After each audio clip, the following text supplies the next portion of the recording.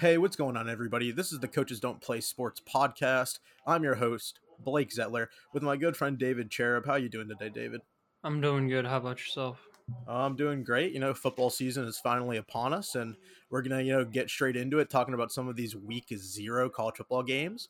But before we can start that, we got to talk about all the crazy stuff that's happening with all these conference realignments and people joining other conferences and conferences building alliances against other conferences. It seems like, David. Now we gotta, basically take on the elephant in the room. Oklahoma and Texas trying to join the SEC. How do you feel about it, and what does it mean for the future of college football? Um, I feel really bad, honestly, for the Big 12 because Oklahoma and Texas. Like, come on, they basically were the Big 12 back before when Texas A&M and Nebraska were also in there, but they have since left it. So it was just Texas and Oklahoma, and you think about those two programs being so historic, you would never think like two programs like that would leave their conference ever. That would be like Alabama going to the Big Ten with like Clemson or something like that. It's just mind blowing, and you just can't believe it. But you know what they say in life, money talks.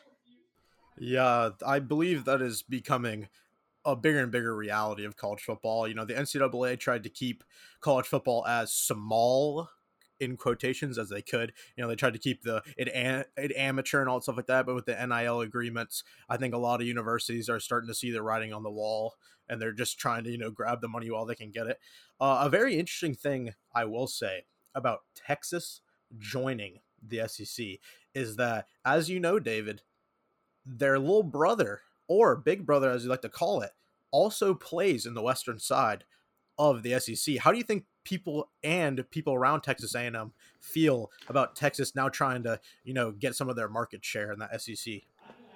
From what I've heard, talking to different people, like apparently that Texas A&M wasn't happy at first, and that there was apparently something in Texas A&M's contract with the SEC that like Texas could never join. But I guess they're fine with it now since there was no downvotes for Texas not to join the SEC. So I guess Texas A&M is welcoming them back, and welcoming them back to the rivalry, and hopefully we'll see some good games. But as far as teams go, right now Texas A&M has the upper edge. I think they're a better team, so maybe Texas A&M thinks they can keep the better team and keep on whipping up on Texas. But time will tell. I just hope there's some good games between the two teams again. Yeah, it's one of those things where I just think that, as I said, the writing is on the wall. So the money, as you said, money talks. So people are really just following the money. Now, a very interesting thing that you told me earlier that I actually was not aware of before we started this was, David, I don't know what you called it, but there's a football alliance, not a conglomerate, but an alliance that is forming. David, can you tell our listeners something about that, and why you think that maybe they had the idea? So basically, this is Modern Warfare 2, and everybody wants to join my clan. No, I'm just kidding. So basically, the ACC, Pac 12, and Big Ten joined an alliance together, basically kind of to counter what the SEC is doing. Now, the SEC is going to be a 16-team conference. They got some big markets in there with Alabama, Oklahoma, Texas, and Texas A&M. Speaking about Texas and Texas A&M, they're both 1 and 2 in revenue. Um, so basically, that's the ACC, Big Ten, and Pac-12's response to, hey, you're not going to be the only one who's the big conference. You're not just going to, control the landscape for all the sports. We want to kind of keep everything how it was, and we don't want to have one power conference, basically. Yeah, and I think this is a little bit dangerous if you're a college football fan, because I think part of why people love college football so much is because it makes the smaller stories bigger. Like, schools and upsets and underdogs tend to, don't get me wrong, I mean, the college football playoff has really exacerbated a lot of the front running in college football with Clemson, Ohio State, Alabama, all those teams like that basically just, you know, making the playoff every single year. We joke a lot where we used to joke that it was the Clemson Alabama Invitational for a little while because Clemson and Alabama always somehow find themselves in the playoff. But the one thing that I do like about college football is really just the case by case basis and how much these games really matter to each school, even the school like Vanderbilt. Like, could you imagine if Vanderbilt beat, I don't know, an SEC in conference opponent? Like, people at Vanderbilt would just go crazy. But what I'm scared of is that college football could become kind of like the NFL, where there's two big conferences, and almost if you're not like at the top of the pack, you almost like don't matter as much to these big conferences, and that's what I don't want to happen. I don't want these smaller schools that don't really have a lot of pull to just be forgotten and left to the wayside and have zero shot of picking up like these big recruits. And unfortunately, I do see the trend kind of going more towards that, especially with the NIL agreement. And I don't know, David. I don't know if I'm crazy. You think that will never happen, but I don't know. I just want your opinion on whether or not you think it's going in that direction. Yeah, I totally agree with that. There was, all that speculation that, oh, the ACC will split up and certain teams will join the SEC, certain teams will join the Big Ten. And it'll be like the SEC Big Ten, like you said, the NFC versus the AFC.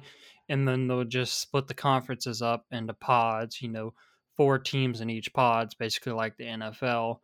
And I totally agree with you. You think about teams like Cincinnati. Cincinnati's preseason number 8, but they're not in a Power 5 conference. If that happens, what happens to them? What happens to the small teams?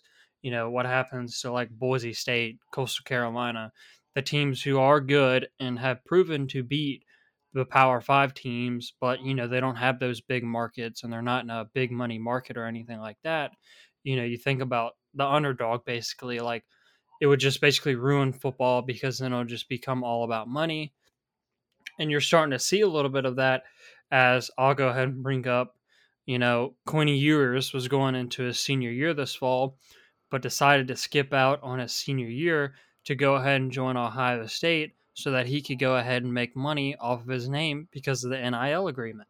Yeah, and I think you're going to see a lot more of that coming in the future. I mean, it's already happening, as you said, Quentin Ewers. I mean, it's just going to happen more and more and more. Unfortunately, don't get me wrong, I don't agree with what the NCAA does. The jokes that people make about the NCAA, where it's basically slavery, have a lot more merits than a lot of people would like to admit. But the NCAA did kind of have a point where if you take the amateur side away from college football, the sport itself might suffer a little bit.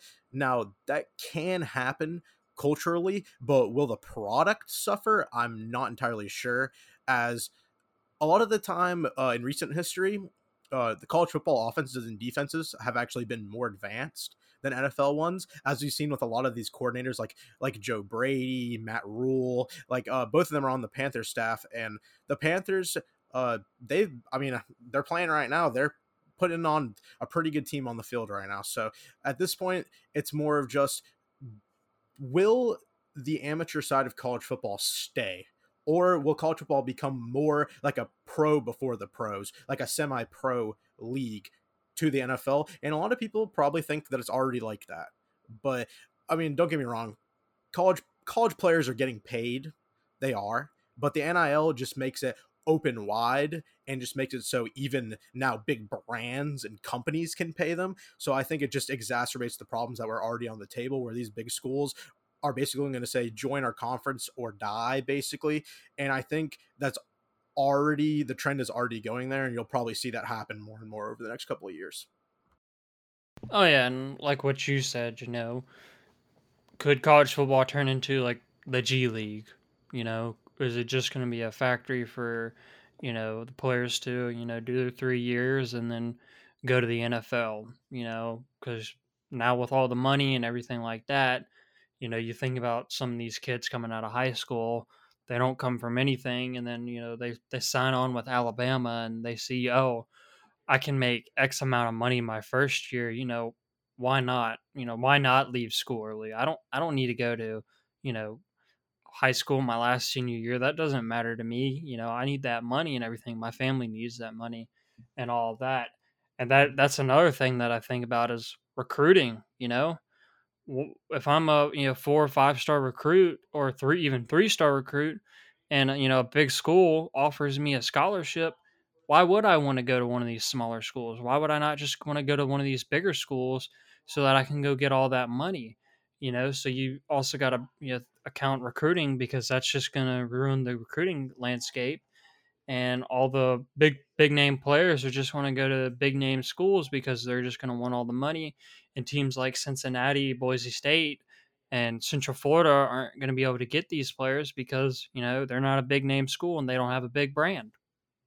Yeah, that's basically one of the big fears a lot of college football fans have, and a bunch of these outlets. I've heard 24/7 Sports talk about this a lot, where the parity in college football is probably not going to come from the NIL agreement. A lot of people think that the NIL agreement is going to help the parity in college football, but you see a lot of the time that, well, even for example, Nick Saban talked about this a lot when the transfer portal really started becoming a tool that a lot of people use. A lot of people thought that it would help the parity of college football, but what it ended up doing was all of these big schools. I mean, you're an Ohio State fan and I'm an Alabama fan. I mean, the amount of high quality transfers that we've gotten from other schools, I mean, it's countless. But I think the NIL agreement is just another one of those things where the parity of college football is just going to get less and less significant, and more of these front runner teams are just going to get more and more and more talent on them, and it's just going to become, as I said,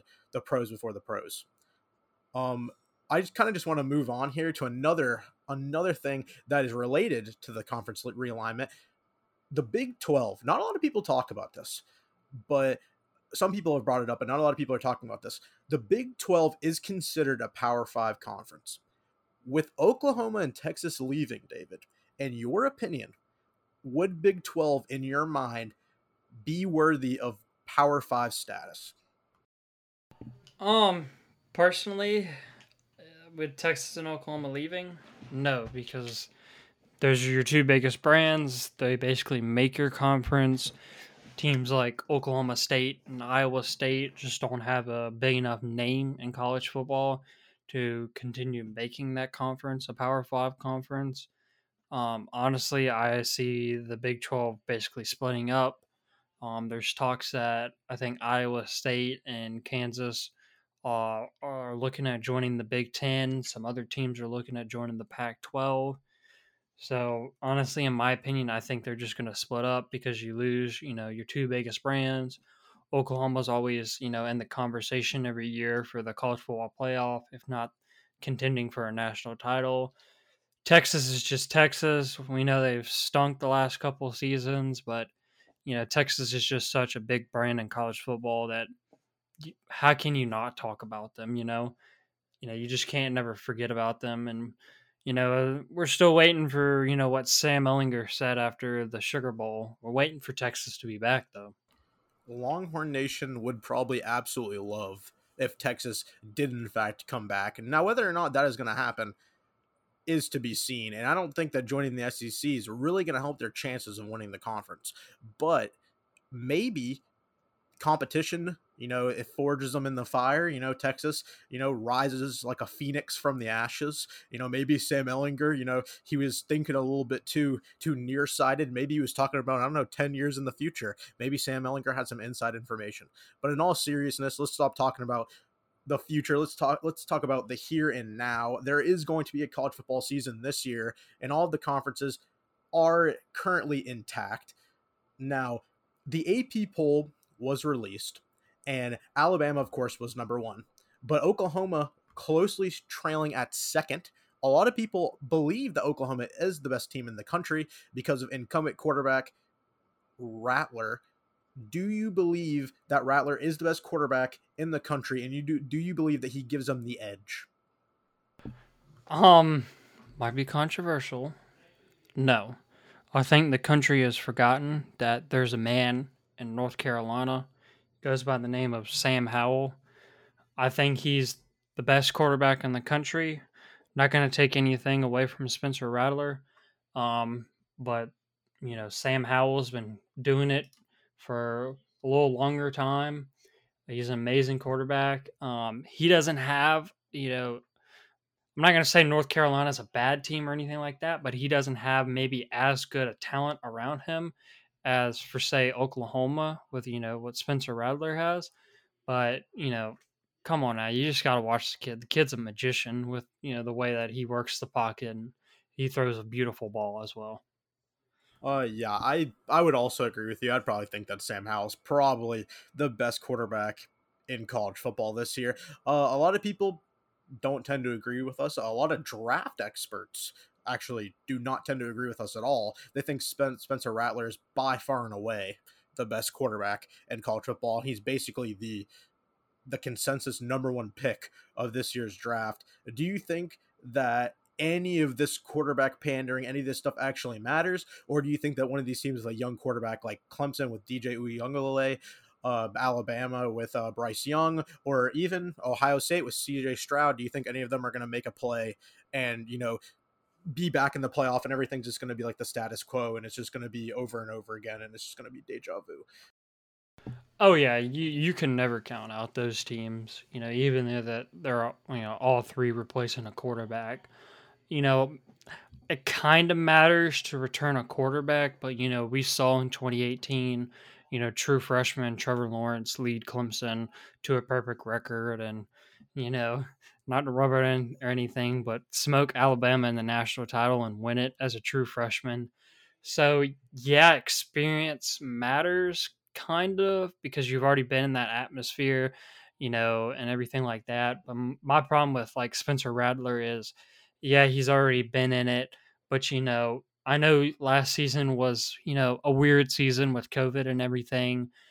Didn't have like the spring training or the spring practice or anything like that. But he still lost to teams like Kansas State. Like, come on, like, how are you going to lose to Kansas State? And I'm pretty sure they also lost to Iowa State. Like, how can you lose to teams like that and be such an amazing quarterback? But I see Clemson, coming back to regular form with DJ. We saw DJ play against Notre Dame. He played amazing. Um, Unfortunately, they lost, but it is what it is. They have one big game on their schedule. That's first week. That will definitely tell you how good DJ is. Um, Bryce Young. Let's get real. I think Alabama's basically plug and play. Jalen Hurst was successful. Tua was successful. Jake Coker was successful. I think he'll have no problem and everything like that. To working in the offense, and then same thing with C.J. Stroud at Ohio State. Ryan Day just works very well with quarterbacks. You look at Dwayne Haskins and Justin Fields, so you can definitely see those guys making a run for it late in the year for the national title. Hey, don't think I didn't notice that Jake Coker slander you just threw in there. All right.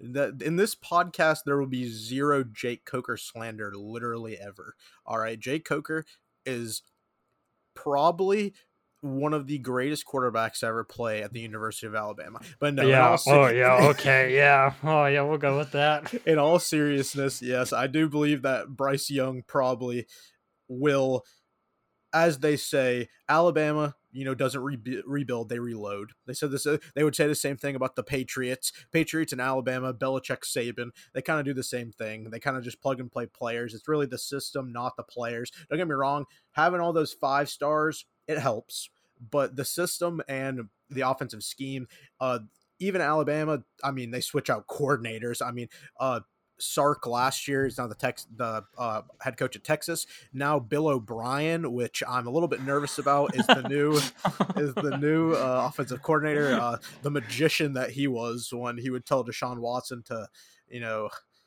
do quarterback draws on 3rd and 15. But besides the point, yeah, I would probably tend to agree with you. I think that those top teams still probably have a stranglehold on the college football landscape, but there are a decent amount of newer blooded teams that could make a run at it this year. As you said, North Carolina with Sam Howell. He's a baller. He can play. Oh, So yeah. if they come out and they put on a show all 12 weeks of the season or 11 weeks of the season, and they come out and they beat Clemson in the title game, do not be surprised if they do that, because it has been building. Mac Brown is just, he's one of the best college football head coaches of all time, and if anybody could do it, it would be him. And everyone, and I agree, everyone sits there and they forget that literally Mac Brown is North Carolina's head coach. Like, come on, he's built championship winning teams, and he probably should have won 2 national titles, but we'll put an asterisk beside that 2009 one. Um, but yeah, North Carolina, Cincinnati, like Luke Fickle's got that program going. They return a quarterback and everything. They're playing well. They played amazing last year. Just fell a little bit short to Georgia. There's a lot of talks around Georgia, but unfortunately for Georgia's case, is they got to go through Alabama, and Kirby Smart just can't do that. Um, as far as like looking at the other teams in the top 10, no offense to our Notre Dame fans out there, I don't see y'all. I don't see y'all making it. Texas A&M, you're the same case as Georgia. You got to make it through Alabama. Um, as far as Iowa State, maybe, but I think that like teams like Texas and Oklahoma, since they're leaving the Big 12, they'll be even more motivated to try to play in the conference title one last time to show the Big 12 what they're missing and everything like that. Yeah, that's a pretty good point that Texas and Oklahoma basically, I mean, they run the conference, it's no secret. And having them play again would just be even more insult to injury, where the Big 12 would basically have to, have some reflection and go, what really is going to happen when these two powerhouses, really the only powerhouses they have in the conference at this point, leave us, and with all that money and all that influence, and they just go to the SEC, which is just basically piling on money and influence. They're basically just acquiring assets just to build a college football empire. And that's basically the main reason why, as that alliance, as you were talking about, was formed. And I think it's probably not the greatest thing for college football, but alas, it is the landscape we're probably going to have to deal with in the next 5 years. Another thing I do want to bring up that is interesting is that one of these week zero games, we talked about past head coaches having success with new programs. And one of these week zero games is very interesting to me because I hear a lot of talk about how good Scott Frost is at his job. Oh, he's definitely on the hot seat with Nebraska. He doesn't start winning, he's gonna get the can. I will not be as extreme to say that this game against Illinois week one is a must win for him, but it's damn near close. It's one of those games where Oh, it should be a must win. Like, come on. Like, no offense to Illinois or anything like that, unless this is '07 Illinois who beat Ohio State when they were number one. Come on, Nebraska. Like, this should be an easy game. Like, you're considered a blue blood. yeah, I mean it's one of those things where Nebraska has to be in win now mode. Another thing you also brought up to me, which is very interesting for our listeners, why don't you tell them the significance of this UCLA and Hawaii matchup that is also one of these week zero games on Saturday? So, funny enough, I learned today that our old buddy, old Chip Kelly, at his time at UCLA, has yet to win a non conference game. He is 0-6, as far as I know, in non conference game. And there's a lot of talks that UCLA is also in win now mode, or he will also get the can.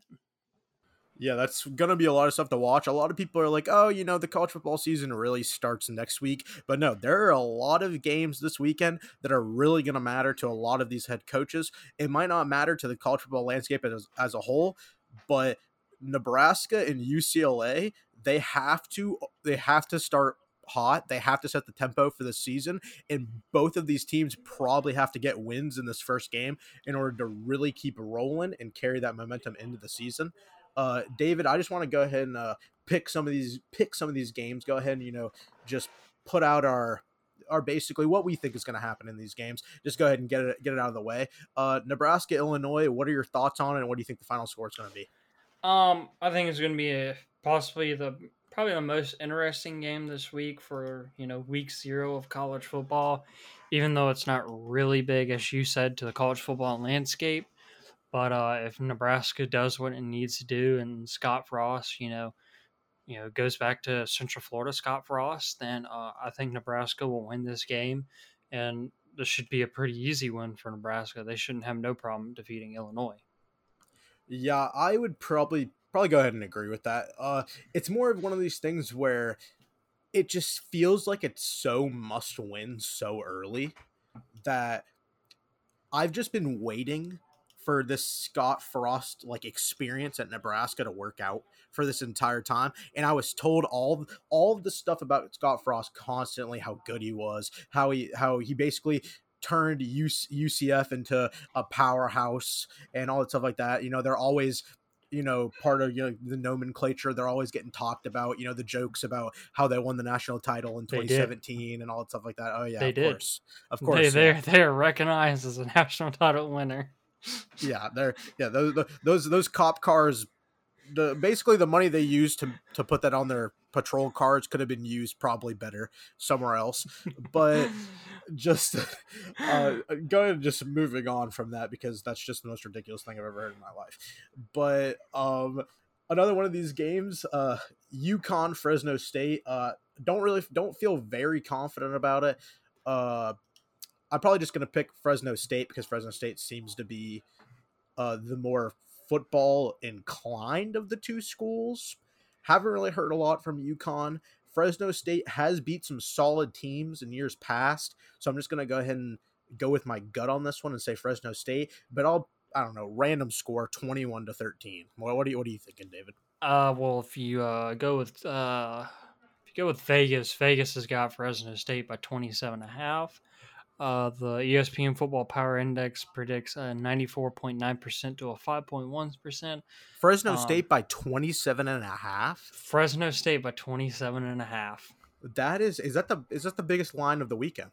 I think that's the biggest line. I'll have to double check. But I'm going to say Fresno State by a lot and UConn by a little. That is, now that I am looking at this, I'm gonna go ahead and change my score as I'm inclined to do. I'm gonna go 31-13. I'm gonna keep it safe. I'm Keep just it gonna safe. go ahead and put it out there. Yeah, UConn. They weren't great last year. I'm just gonna go ahead and put that out there. They lost to Cincinnati by a score of 48-3. One of the lowlights from their season last year, and it looks like Vegas thinks they're going to pick up where they left off, and Fresno State's going to get an easy one in this week 0. Moving on to the next game on the docket, we're going to see that aforementioned Hawaii UCLA matchup. Do you think Chip finally does it, or do you think the bug catches him again and he loses to Hawaii? I'm gonna give Chip the benefit of the doubt. I think he finally does it. This ain't no Colt Brennan led Hawaii. But time will tell. UCLA used to have those solid teams. We'll have to see how this game. I think this game's honestly a toss up. Yeah, UCLA is favored by 17 and a half, but Hawaii is I'm not gonna say they're an amazing team, but they're a pretty solid team, and they can definitely surprise. One thing I will say about UCLA is that UCLA, they've had a lot of interesting up and downs. I think last year was more of a product of the Pac-12 being really strict about COVID and them not really getting a lot of practice time in and stuff like that. Don't get me wrong, I'm not a huge fan of Chip Kelly. I never really thought that he was the offensive brainiac everybody thought he was. He was just making his own players gas themselves out by the third quarter in Philly. That's why everybody on the roster hated him. He got rid of every single one of their good players. Basically told LaShawn McCoy to kick rocks after he rushed for 1,700 yards in the season past. Chip Kelly, not a huge fan of him, but I probably will go ahead and agree with you, say that he probably gets the win over Hawaii. Vegas is pretty darn confident in that, giving him a 90.7% chance to win. One thing I will say about UCLA is they did impress me when they played Oregon last year. I am not a huge fan of Oregon. I think that Oregon is probably one of the most overrated teams in college football every single year because of the weakness of the Pac-12. They do stand atop the Pac-12 as the least shameful and the least bad, with lack of a better term, team. But if you were going by in-conference opponents, UCLA did play Oregon very well last year. So I will probably give the edge to UCLA as they return a lot of those core young starters, and that I'd say that Chip probably gets his first out of conference win in this one. Yeah, definitely. And then the next matchup is what is it? Yeah, it's UTEP and good old New Mexico State. Um, I haven't heard anything good about UTEP, but Vegas is liking UTEP in this game. So I guess we'll go with Vegas and say that UTEP wins. I'll give a score prediction on this one. 24-21 UTEP. I'm just gonna go ahead and agree with you because I have literally no idea. I couldn't even name you a single player on either of these rosters. I'm not gonna sit here and act like I have any idea. Uh, I was basically just informed that UTEP plays football. Um, during this lineup of games, and yeah, I guess Vegas likes them. So I guess if you like gambling conglomerates, you love them too. So I don't know. UTEP by 90, I guess, according to Vegas. But UTEP by 90. all right, the next matchup is Southern Utah, San Jose State. San Jose State, decent team last year. I will say that. Yeah. They they were their record did not tell you that, but San Jose State did play some close, tough ones. They lost a lot of them, but they did play well in a lot of those games. You're talking about last year's San Jose State? Yeah. They went undefeated but lost their bowl game. Oh, I think the. Are you sure about that? I'm looking at their 2020 schedule. Beat Air Force, New Mexico, San Diego, UNLV, Hawaii, Nevada, and Boise State, but lost to Ball State in the bowl game. You are in fact correct. I don't know what I thought. I don't know what team I thought about. I'm not gonna lie to you. I don't really pay attention to a lot of the West Coast teams because I don't mean to They don't offend matter. any Let's West be Coast real. No, just say football it. They don't fans, matter. but they're absolutely irrelevant. The Mountain West Conference in general is absolutely irrelevant, so I don't really pay attention to a lot of these teams. But yeah, San Jose State, obviously the incumbent favorite in this game. I once again was not even aware that Southern Utah played football, so we're just gonna go ahead and say probably San Jose State by a lot. Uh, I would not expect Southern Utah to cover. Maybe you do. I don't know. Maybe some Southern Utah homer really is confident about their team this year, puts $1 million on them to cover and cashes out. But other than that, I'm going to go ahead and say San Jose State probably goes stomps them in that game. I'm gonna agree with you there. San Jose State by a lot. Utah, Southern Utah by a little. All right, so moving on from college football, as we will get to a lot of these bigger matchups, but that's going to be in next week's preview. As you know, we're not going to get into it right now. Everybody knows the big games next Did week. you did you want to discuss AP? The AP. You just wanted to discuss the AP poll in general. Yeah, we can just go through it. So even though probably everyone that's listened to this already knows what the AP poll is. All right. Well, I'll ask you a question. Do you think there's basically any glaring issues with the AP poll, or do you tend to agree with it? Yeah, I'm gonna just go ahead and say it because I know Ohio State plays them week 2. Oregon at 11. Yeah, right. They're a dog. Yeah. Let's get real. I don't care who they're returning. They could be returning, freaking Von Miller at linebacker, and it wouldn't matter. They lost the quarterback. They probably got some bums playing for them. They talk about their defense. Blah blah blah blah blah. This isn't 2010 Oregon where Auburn barely beat them. Like, let's get real. Ohio State loves beating up on old Oregon. So I'm gonna just go ahead and say that Oregon definitely should not be the number 11 team. You could say that maybe Miami's ranked a little high. Same thing with LSU. with how they performed last year. I don't think the Miami at 14 is going to be a problem after week 1. Oh, I think it won't be either because they're really going to shoot up after week 1 after a big upset. But we'll Oh get yeah, into yeah, that next week. yeah. They're just gonna vault to number 1. Absolutely. Yeah, it's gonna be a statement win for Miami and all those illustrious, talented players they're returning. The U will be back, baby. Yeah. But LSU, I don't know if you have an opinion on LSU, but you could say with COVID and everything that might have gone into how how they didn't play well, losing the offensive coordinator, obviously losing Joe Burrow and Jamar Chase sat out, and no Justin Jefferson, lost all those key pieces on defense. They say they'll have a good team this year. I think it's no offense, I think LSU's going to be a good old solid like 8-4, 9-3 team.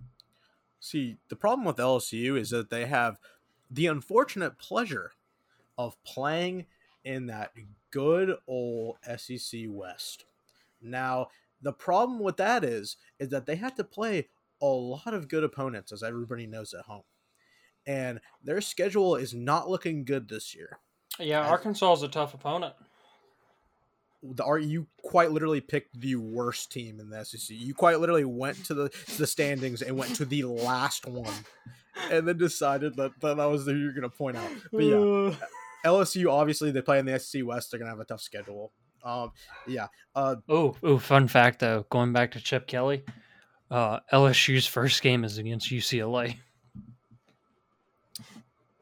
Yeah, I don't know. I mean, we'll see what Chip's talking about. If he can, beat Hawaii, we'll see. Maybe he can be 2-6 in non-conference. It's all right. All of his players will be too tired to play the next week. Honestly, running that stupid hurry up, he'll probably just trade Deshaun Jackson for a half-eaten cookie and a bag of chips. Yeah, LaShawn McCoy will come to play for him. He'll rush for like 300 yards in the game, and they'll just go tell him to kick rocks. Yeah, pretty much, and then he'll bring in what was that linebacker's name that played at Oregon? Kiko Alonso? That guy who played at Oregon for him, and then they traded for him from Miami, and then he was absolute dog water. Yeah. I don't think it's any secret that there was a reason why the Chip Kelly experience in the NFL didn't last very long. He was over here trying to do what Steve Spurrier did with the Redskins, because Steve Spurrier tried to make it, the Florida Skins, not just the Redskins, when Steve Spurrier traded for all those Florida players that he had. Everybody tries to be Jimmy Johnson when they get into the NFL, but it doesn't always work out. No, it does not. This is not 1990. You can't just take all of these people and all this personnel and all these players from the college that you came from and put them on your NFL team and think it's going to work out. It just doesn't work. It just doesn't work that way. But getting back to the AP poll, since right now we've absolutely buried Chip Kelly for no reason. This is just the Chip Kelly hate fan club podcast. Yes. Right now. Another thing that I find very interesting is we're talking about how woe is me, the Big 12, they're losing all their big teams, and Iowa State's just sitting there at 7. Okay, I do agree with Iowa State, actually. I'm fine with them being at number 7 because, they returned Brock Purdy. Yeah, they lose Chuba Hubbard, but hey, that's fine. Not Chuba Hubbard, I'm stupid. Anyways, they return, what's the running back? Bryce Hall. Yeah, they return him. Like they return they return a lot of good players from last year. So I'm fine with them being at number 7. But the biggest thing for Iowa State is, can they beat the big teams like Oklahoma? Can they beat Texas? Be a big test. Yeah, it's just one of those things where I think the AP poll has just become one of those things where they basically just throw stuff at it until it sticks. And it's just one of those things where some of these teams on there, I guarantee will not be on here. What do you mean? The Raging Cajuns are making a run for top 5. I am more confident that the Raging Cajuns will be on here than Washington at the end of the year. I agree with that and Southern Cal, to be honest. No offense to Keaton Slovis, but he is just Southern Cal. I don't know how much money the Big 12 has to pay these people that are in the media to keep big Pac-12 teams in the AP poll, but it's got to be a disgusting amount of money because every single year I'm told that Southern Cal, Washington, and some random what is Arizona State 25 just Yeah, randomly. Arizona State. Yep. Yeah. And it's like I'm always told these teams are going to be so good.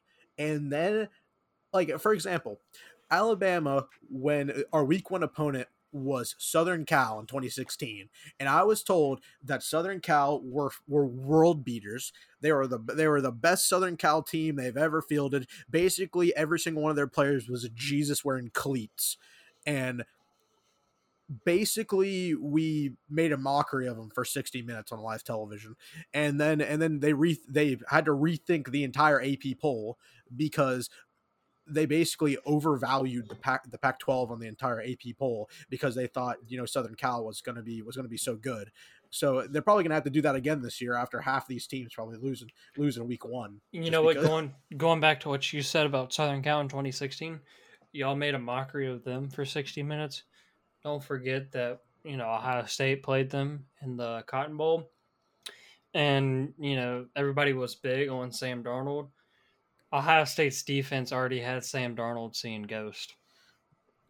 that is very true. I always forget that How, Southern how Cal got that humbled twice that year. how that man went number 3 overall after that game is beyond me. I'm pretty sure he had like 4 turnovers in that game. Bro, don't you know that Pac-12 quarterbacks always work out? Oh, Jeff. Okay. The worst part about okay, don't get me wrong. I like Justin Herbert. I like him as a human. I think he's a good person. Nothing. He might be the only successful Pac-12 quarterback.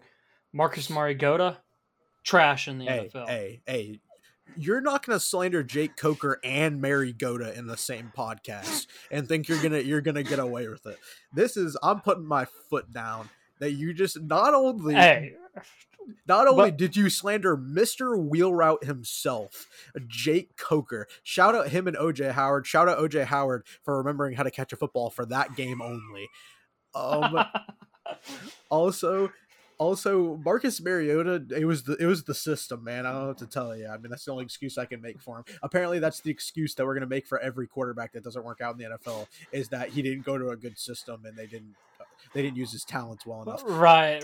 We'll go with that one. Even though you led them to the playoffs and beat the Chiefs in the playoffs, and then just couldn't do anything after that. Maybe he was going through some stuff. I don't know. But moving on. Another thing about these Pac-12 quarterbacks that we're talking about, Mary Goda also included. Anyone from Southern Cal, trash. The elephant in the room, UCLA, a huge topic for week 0. They're probably them and Nebraska are like the biggest teams they're playing in these week 0 games. Quarterback Jared Goff, UCLA, Pac-12 quarterback. Yes, California. Cal or whatever. Yeah. Whatever you want to call them. I don't give a damn. Cal, whatever. Yeah. I know he's not Southern Cal, he's Cal. Trash. But he was also trash. Not very good, it turns out. And Sean McVay masked a lot of his problems in his first couple of years. If you go back to one of our older podcasts, you will hear a lot of Jared Goff slander. Because Jared Goff, no offense, Jared Goff is not good. And I'm sorry, Detroit, but he is not that guy. I'm going to say on this podcast what I say to everybody. I'm an Atlanta Falcons fan. I'm not super high on Matt Ryan. I never have been. Jared Goff is this Matt Ryan with a worse arm and a worse, mind for football. Literally, that's what Jared Goff is. He's basically just Matt Ryan if you went on Madden and turned down all of his stats, is basically what Jared Goff is. So I was very skeptical of Jared Goff when he was taken so high. Nothing that he did at Cal really popped off the screen for me. And basically that's what these Pac-12 teams are like. All of them are Jared Goff. All of them are overhyped by experts and analysts, and then I watch them and then they do nothing. So basically, what are you talking about? What are you talking about? He was like 6'6" coming out of college, and Mel Kiper was like, "Oh my god, tall quarterback! Holy crap!" Paxton Lynch. Yeah, I'm surprised John Elway didn't trade up to get him. He's definitely on the big board, number 1 overall. Like, come on now. Oh. But yeah, moving on. The AP Moving on poll. though, yeah. Moving on, the AP poll. I don't know why we just went on a tangent about Pac-12 quarterbacks, but whatever. It happens. Yeah, you go ahead and say it. Go ahead. We can go ahead and say it. We're Pac-12 haters. I'll say it. I don't like the Pac-12 is the most overrated football conference maybe every single year, and it disgusts me. Them are the Big 12 outside of Oklahoma.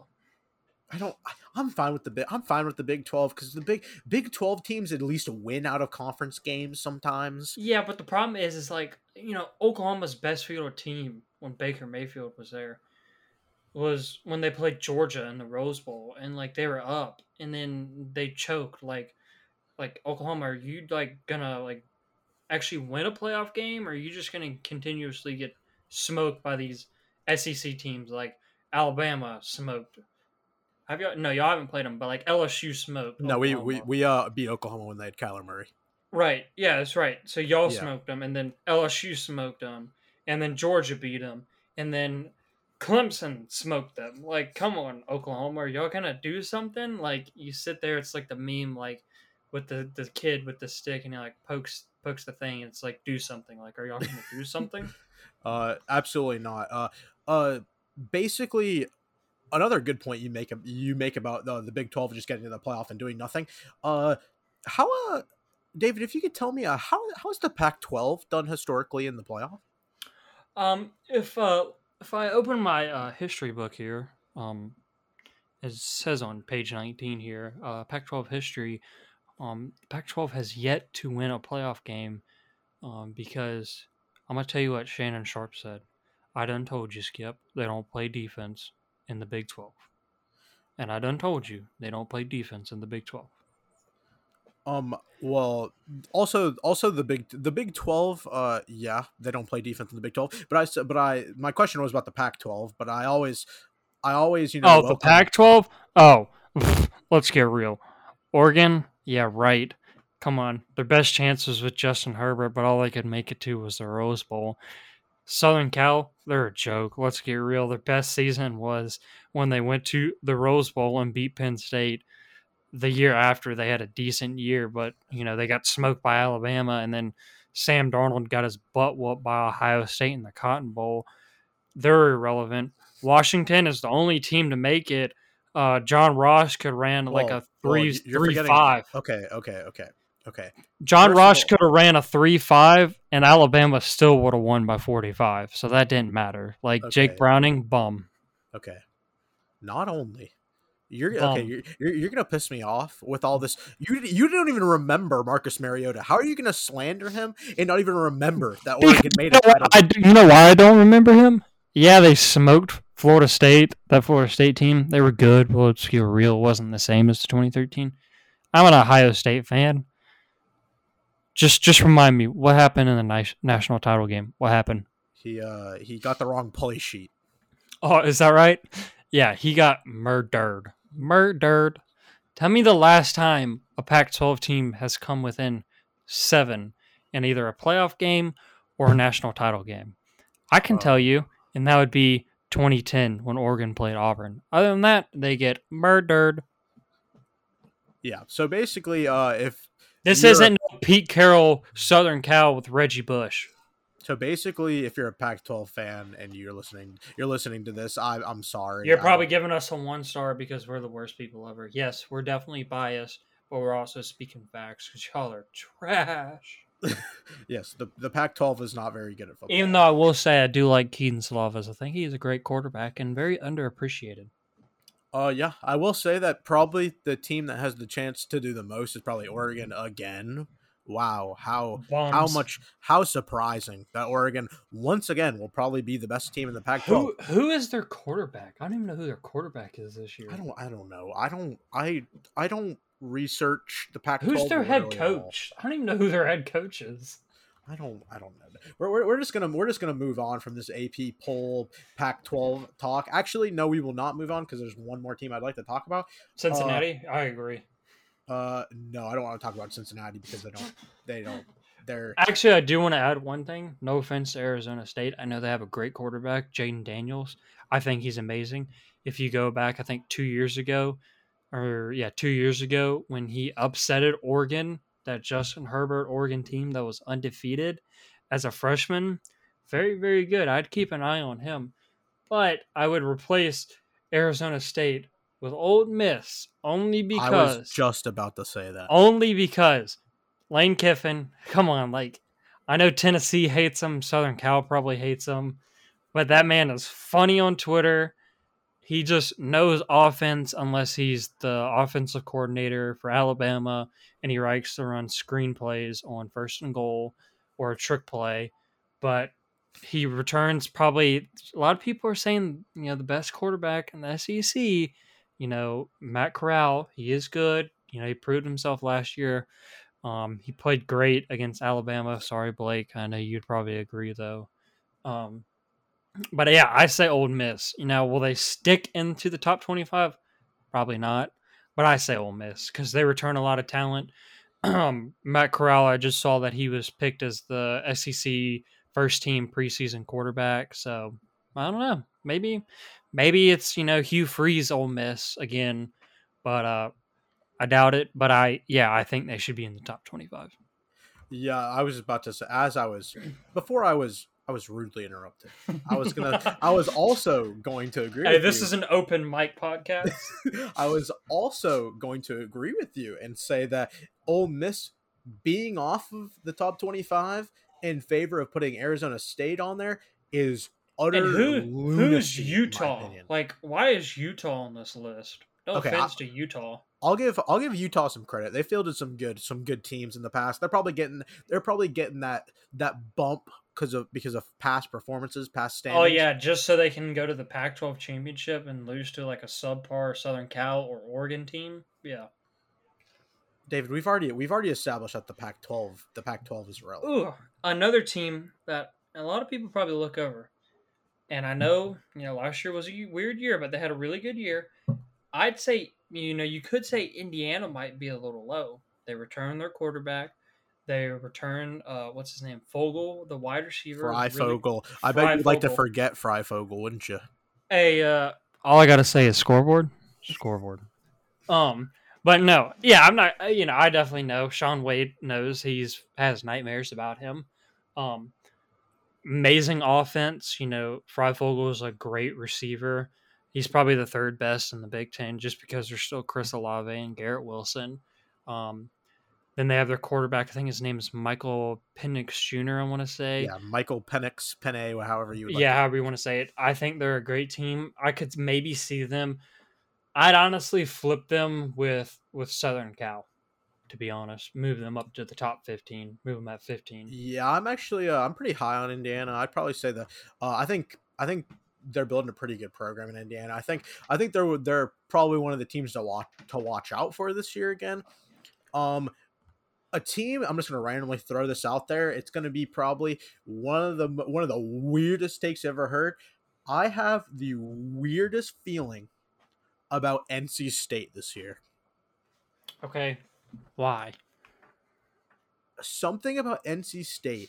I feel like NC State is just one of those teams where they attempt to make themselves so annoying for opposing teams. Let me ask you something.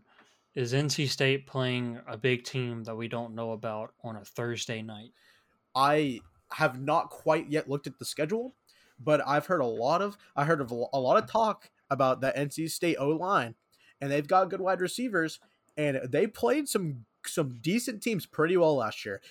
For example, I watched the FSU game all the way through with our good friend Brandon, and that D line and those wideouts, they were eating. I'm not gonna lie to you. Did Bradley Chubb come back and use his last year of eligibility? Bradley Chubb did not come back, but what a shame. That just goes to show you that NC State does produce absolute dogs on the D line, and NC State is one of those teams to watch out for.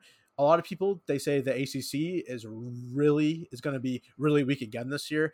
I'd probably say that this is probably going to be the year that the ACC makes a little bit of moves. There's some movement in the ACC. Maybe I agree. Maybe North Carolina. Yeah, I'd say obviously Clemson's going to be good. North Carolina. I think North Carolina goes back to the ACC championship. Probably I'll put this out there. You could talk Florida State. Big test week 1 against Notre Dame, but I think Florida State starts to make moves and starts to come back. Miami, how do you feel about Miami? Um, the one thing I will say about Miami is that everything that I say about Miami, I'll preface this by saying I like Derek King. I think Derek King is a good human being. He showed himself to be a good human being with how he helps out other people on the team with scholarships and stuff like that they can't afford to get their education. You know, at the NIL agreement, he paid for a bunch of his teammates' education, which he earned some respect in my eyes, but that won't translate to the football field in week 1, I don't think. And I think What are they're you going to talking get about? That's a big upset. I think they're going to get skull drug week 1, and I don't think it's going to matter the next coming weeks because they're going to have to play some tough opponents. And as you were saying, you did in fact bring up Florida State. Florida State They're, probably has, and I will not, I will say this, they probably have the biggest when it comes to how much it matters to a program, how much it's going to matter to the landscape of a program season. Their game against Notre Dame in week 1 is probably the third most influential of the week 1 games, as you would like to call them. but third most. Oh, you could make an argument for second most, even though that I joke about, Miami beating Alabama. Let's get real. Like, come on now, let's get real. I give Miami Alabama the second most because obviously I don't really want to talk about it. I don't want to get into it during this episode, but of course, the elephant in the room, Clemson does in fact play Georgia week 1, obviously. Yeah, obviously. And then Miami plays Alabama week 1, which is a foregone conclusion in my opinion, but everybody else thinks it's going to be a game. So and then Notre Dame plays FSU also week 1, as I stated previously. That is an interesting game. FSU, Mackenzie Milton. Will it be Central Florida Mackenzie Milton, or will he be like JT Barrett and come back from his injury and just be a bum? That is the very big question. If you're an FSU fan, I feel like, I don't know, maybe I'll have to consult consummate FSU fan Brandon Scott Wayne on this when I can talk to him about it. I wonder if FSU fans feel like this season is one of those seasons where FSU's gotta show you something. Like, they got to show you some backbone. They got to beat a team that they shouldn't. They were on the cusp last year. That win against North Carolina, I think, really helped a lot of people buy in buy into the program there. And I think that if they get a big win week 1 against Notre Dame, I think it could be a bowling ball. And I think if they could start knocking off some of these teams, including Miami. They have a big matchup against Miami later in the year too, and they could also knock off Miami later in the year if they really get the ball rolling. I think it all just comes down to, as you said, whether or not Mackenzie Milton returns to the form that he was, and whether or not FSU's talent buys into the system. Because the problem at Florida State has never been the talent. It's whether or not they bought into the coach, which obviously the last regime they didn't. Yeah. And whether or not they are willing to actually play as a coherent football team. And in the past couple of seasons, that has not been the case. But if they put it together this year, they could emerge as a factor in the ACC again this year. All right. Moving on from college football, because we've now talked about it for 58 minutes. The NFL has, in fact, been playing their preseason snore. I know it's boring. Nobody really talks about it. Don't get me wrong, people talk about it. But people kind of act like it doesn't exist. It's the calm before the storm. Like, not a lot of people watch NFL preseason games. Like, don't get me wrong, they do. But compared to normal Atlanta's Atlanta's some bums in the preseason, and there'll be bums in the regular season. It's just the same old. Hey, all I'm trying to say is, was that Felipe Franks or Michael Vick on that fourth down scramble? I know you saw that. I know you saw that 22-yard scramble Felipe Franks had. I know you saw that. But that was just some bum who played for, Florida for a little bit. But moving on to the actual topic before I was rudely interrupted once again. There are some rookie quarterbacks that we've seen get some snaps, get some time in.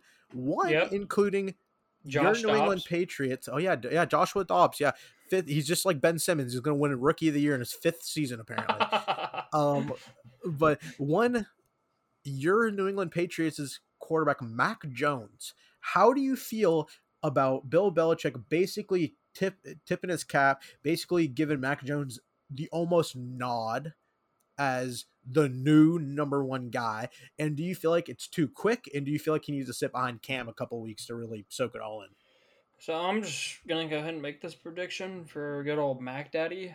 Hated him in college, obviously being an Ohio State fan, but happy that he's with the Patriots. You know, good quarterback. You know, everyone says, "Oh, well, he had great talent around him." So what? Um, I think he's gonna sit behind Cam for I think I want to say at least 2 weeks, if not only 1 week, depending on which Cam Newton we see. You know, that will tell. A lot of people think he'll start week 3. Some people think week 4. I'm excited for Mac Jones. You know, not to hate on Cam Newton or anything like that. Cam's a great quarterback, former league MVP.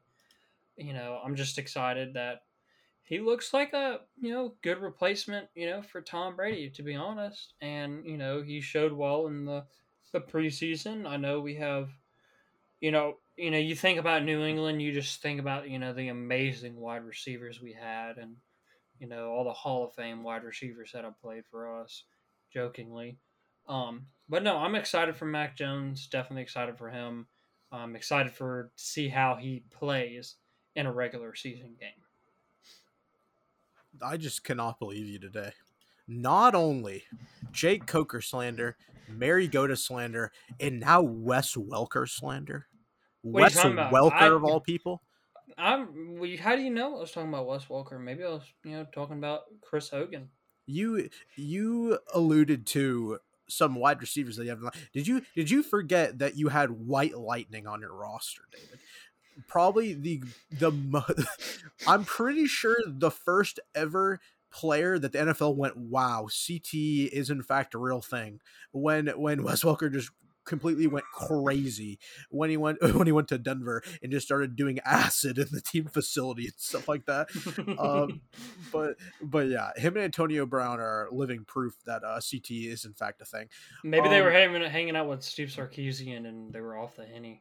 Probably. I mean, honestly, anything can happen in football nowadays. But getting back to the topic on hand once again, we're being derailed a lot during this episode because we're really making mountains out of molehills because we haven't really had a lot to talk about because there hasn't been a lot of real football, quote unquote, played yet. But basically, the preseason, it's basically going to come to a wrap. A lot of these rookie quarterbacks, you've seen them. So you're of the opinion that even with all the COVID protocol stuff and all the stuff that they said about Cam Newton, really, basically a lot of these endorsements of Mac Jones, you're saying that Mac Jones will not be the week 1 starter. But a question I have for you is, how many of these rookie quarterbacks do you think start a game this year? How many of them do you think get the nod? Let's get the elephant out of the room. He's already been named the starter. Trevor Lawrence, really, ain't going to hate on my man Gardner Minshew. Love Gardner Minshew. But, you got to start Trevor. Let's get real.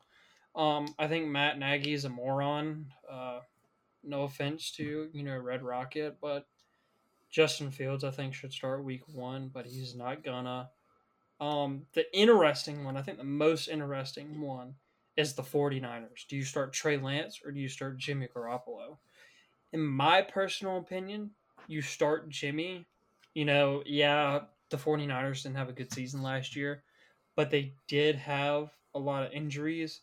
And, you can't forget that, Jimmy Garoppolo did lead them to a Super Bowl. Now, did they choke it? Yes. But I think that one's the most interesting one to see if either Jimmy starts or if Trey starts. The only person on the 49ers staff that had a good season last year was the team doctor, because that motherfucker got a pay raise, basically, because there is a litany of injuries on that 49ers roster. Like, opening up the year was just Nick Bosa, Raheem Mostert. Samuel, Raheem Mostert, Tevin Coleman. They were down to like their 4th string running back at one time. Jimmy Garoppolo, week 3. Yeah, and they were trotting out Nick Mullins. Now, I will say Nick Mullins showed some stuff when he played last year. Nick Mullins Nick Mullins kind of made a name for himself. He got himself a new deal. I don't remember where he went, but Nick Mullins got himself a little bit of a deal, kept himself in the league with his play last year, had some good games. But yeah, I would probably agree with you. I think Jimmy G probably gets the nod. Trey Lance, probably the most raw of all the quarterbacks, probably the one that needs the most work. Didn't really get, to be fair, didn't really play a lot of games in college just because NDSU didn't have the opportunity to play a lot of games, especially last year since they only played, didn't they play like one game last year or something? It was something like Yeah, they ridiculous. played like one showcase game. Yeah. And a lot of stuff like that. One thing I will say about the Bears and Matt Nagy is the Red Rifle could, in fact, keep the job the entire year. It just depends whether or not Matt Nagy thinks that his team is good enough to make a run this year. Because I think in Matt Nagy's mind, his system is going to work independent of the quarterback. And I'm pretty sure he probably thinks that Andy Dalton is good enough to win him like 11 games with his system and their defense. It's just whether or not Andy Dalton, as you said, makes it overwhelmingly apparent that Justin Fields is far more talented and a far better option than he is. Now, if you see the Bears come out, the Bears win a couple games, you might see Justin Fields sit the entire year. Or he plays in some fourth quarters where it's a blowout and the game doesn't matter, or something like that. Or maybe if there's an injury or something like that, you could see Fields. But probably Lance is probably the one that I don't see very big. I don't see if Jimmy Garoppolo stays healthy, I don't really see much of a reason for Lance to play, because I don't think the 49ers and Kyle Shanahan probably think that they're a playoff team. I mean, they were without the injuries. As you said, Jimmy Garoppolo led them to a championship. Kyle Shanahan is the cockiest son of a bitch of all time, so he probably thinks he can just do it again. Just probably blow another lead or something. But it's just one of those things where probably if I had to guess, in my heart of hearts, I probably say that Mac will start the majority of the season for the Patriots. Zach Wilson, of course, will start for the Jets, and then Lawrence will start for the Jaguars. And probably, I think Lance and Fields probably sit out a majority of the season. I don't know if you agree with that. Yeah, I could see that. It just depends on how Andy Dalton plays, but I could definitely see that with Trey Lance. Had a weird season last year, only playing one game in college. But, the 49ers returned, their quarterback that led them to the Super Bowl. So why do you not start the quarterback that led you to the Super Bowl? He's already loved by everyone in the locker room. Oh, of course. As Stephen A. Smith calls him, porn star Jimmy. Hell yeah. He's probably a big brand in that Bay Area. But in all seriousness, I think that Kyle Shanahan probably has grown a little bit weary of Jimmy Garoppolo's limitations. Jimmy Garoppolo basically lost them that Super Bowl game. Had a couple. There will be no Jimmy Garoppolo slander in this podcast. All right, well, that's my one. You stuck in 3 shots during this podcast, right at my heart. You stuck it, and I can't believe that Mary Goda slander was even considered by you. I don't even know Is how that bum still in the league. Yeah, I'm pretty sure he plays for. Doesn't he play for the Raiders? I don't know. They picked up Nathan Peterman. Well, I mean, according to John Gruden, Nathan Peterman is a hell of a quarterback. So hell yeah, he is. Have you seen Dilfer's Dimes, baby? I try to watch Dilfer's Dimes about as little as possible, but I'm sure his segment was very telling if he thought that Nathan Peterman was going to be a good quarterback in the NFL. Honestly, I feel bad for Peterman. Hey, Nathan Peterman beat Clemson in college. That's what I'm saying. I was about to say, I feel bad for Peterman. I think he gets a worse rap than he needs. He honestly probably couldn't see a lot of those jerseys in the snow when they played the Chargers, and he probably, couldn't see very well. And then he threw those 5 interceptions because, it was snow. I give him a little bit of it. No, but in all seriousness, Nathan Peterman over Mariota is absolutely ridiculous to me. But once again, we've gone off the rails. One last question I'd like to ask you for this episode is, if you had to pick, we're going to circle back around to college football. Just want to sneak this in a little bit. If you had to pick preseason, in your heart of hearts, the winner of every single conference, who would it be? Power 5 conferences. Power 5. All right, we'll start out with the SEC. Alabama, come on now, let's get real. ACC, Clemson, duh. Big 12, Oklahoma, duh. Pac-12, gonna go with the shocking pick here, Oregon. Big 10, I'm gonna go with a sleeper pick on this one. You know, a lot of people have them high on their boards. Ohio State.